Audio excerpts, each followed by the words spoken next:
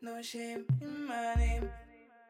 The No Shame in My Name podcast is a platform that allows people to open up about the meanings and stories behind their names. No shame in my name, no shame in my name, no shame in my name, no shame in my... What name are you bringing to the podcast and why? Ade Tokumbo. Shingirai. Adeleke. Majid.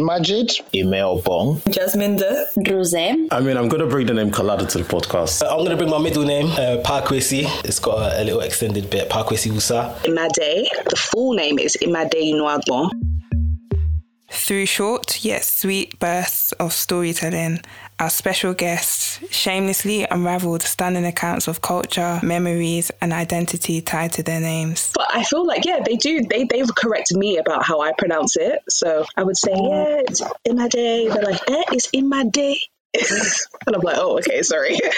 And I remember, sometimes I get flashbacks. Like, whoa, did that?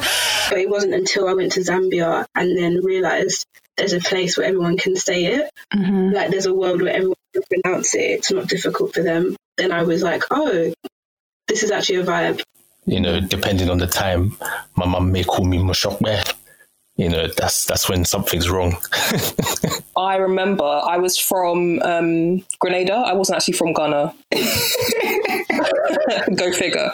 Because it wasn't cool to be from any African country. And there was no one in my primary school who was Ghanaian or Nigerian. 24 years ago, I was pronounced dead in my mother's womb. When I tell people oh yeah, my name is Mother of Peace, I was like, oh yeah, makes sense. I'm my mum's first child, and I think it was kind of a new hope for the country at that time, as well as a beautiful hope as well, for me. Actually, I think this is pretty nice. Urban Dictionary, Jasminda.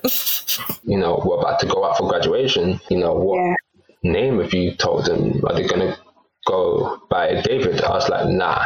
They're gonna call me Ogene Kewe when I go up there. We shouldn't be really afraid of other names, especially other African names, because... No shame in my name, no shame in my name. This platform was born from a realisation of how pivotal naming is to our humanity.